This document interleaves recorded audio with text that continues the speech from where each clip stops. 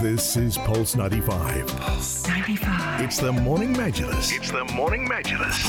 Hey everybody, good morning. Welcome back to the program. And we are gearing up for the upcoming 10th edition of the International Government Communication Forum. It is set to take place here in Sharjah on September 26 to 27 under the theme Historic Lessons, Future Ambitions at the Expo Center. And we're delighted to have with us Uhood Nasser Al-Aboudi, Head of International Relations at the Sharjah Government Media Bureau. Good morning and welcome to the show.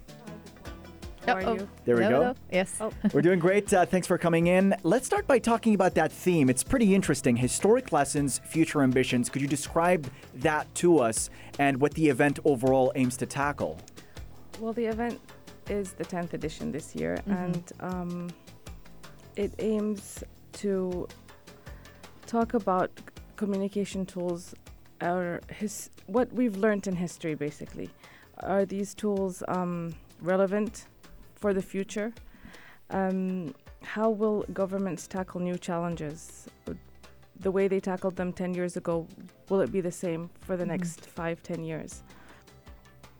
And And you've got a pretty interesting list of spokespeople for this event, a number of senior figures and experts from the region and from around the world as well. So could you elaborate on that and some of the choices you made picking those people to come and speak at this event? Yes, we have 3 guests of honor for the first day. His Royal Highness Prince Turki Al Faisal. We have His Excellency Ahmed Abdel Ghaith. He was the former Minister of Foreign Affairs, Egyptian in Egypt. And His Excellency Dr. Naif Falah Al-Hajraf, who is the Secretary General of the Gulf Cooperation Council. And Uhood, this taking place at the height of COVID-19 around the world, could you talk to us about the importance of tackling misinformation? Because that's going to be a big theme in this event. The spread of false information and the way governments are trying to tell people to do the right thing to keep them safe, how challenging that is. That is a big challenge, and it all comes down to communication and getting the right social media. And that's going to be a big part of the event. Yes. Speaking of social media, so this year's forum, the International Government Communication Forum, is organizing exciting brainstorming sessions and also youth interactions to initiate conversations, to mobilize the youth alongside the key stakeholders such as the media, social media influencers, and so on. So who does this event cater to and target? Like, what is the target audience for this year's IGCF? Well, like you said, the youth, who are the future. Yeah. Government communication professionals, students, government communication employees, government communication teams, whether they're in private organizations or in government organizations. And the main focus this year is going to be on social media? Or what is it really going to be? Social media is part of it. How social media affects people's opinions, their decision making, how it affects or how it helps governments to, let's say, communicate the messages they want to the public. Yeah. Okay, and can you take us through the planning process to organize such an event? So I'm sure it's a lot of work, especially within the pandemic. We're still going through the pandemic. Yes. Yeah. It's still there. And it doesn't look like it's going to go away anytime soon. Not anytime soon. But it was a challenge. Yeah. We've been able to overcome it, but it's a 1-year process. Yeah. We need to, as a team, we have to first discuss the agenda, the theme, the topics, what we want to talk about each year. So each year is different. We add things, we take away things, we discuss things a lot. We have a lot of meetings until we, get to the final program. Speakers are chosen according to the theme or of this part of the particular year. And they're chosen according to the topics we've put. So we can't choose the speaker first and then put the topic. Yeah. We have to put the topic first. Yeah. And what the topics are going to focus on, and then choose the speakers accordingly. So it's a year in the making. Yep. Oh my goodness. Yeah. That's a long time to prepare for an event. Exactly. And looking at the topics being tackled in this event, you've got so much going on here. I'm looking at some of the headlines here.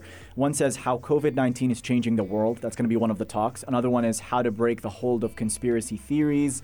Another one is on the efficacy of communication messages and also how to leverage social media to communicate with public. So what are your expectations that people attending this event, what are they going to get out of attending these talks? Well, we want them obviously to get the best out of the event and to get as much information as they can in regards to the topics and the theme of this year. Since it is its 10th edition, we want people to learn from past events that we've had and how this can help us for the future. The event is a learning process. Every year is different practices in government communication, how governments have developed their communication strategies and methodologies over the years, especially this past year and a half. We've had governments that had to do on-spot decisions and effective communication just to control the things that have been going on in their individual countries. Especially with, I'm talking about COVID. Yeah, definitely. Yeah. I'm looking at the agenda for this year on the 26th and 27th of the IGCF.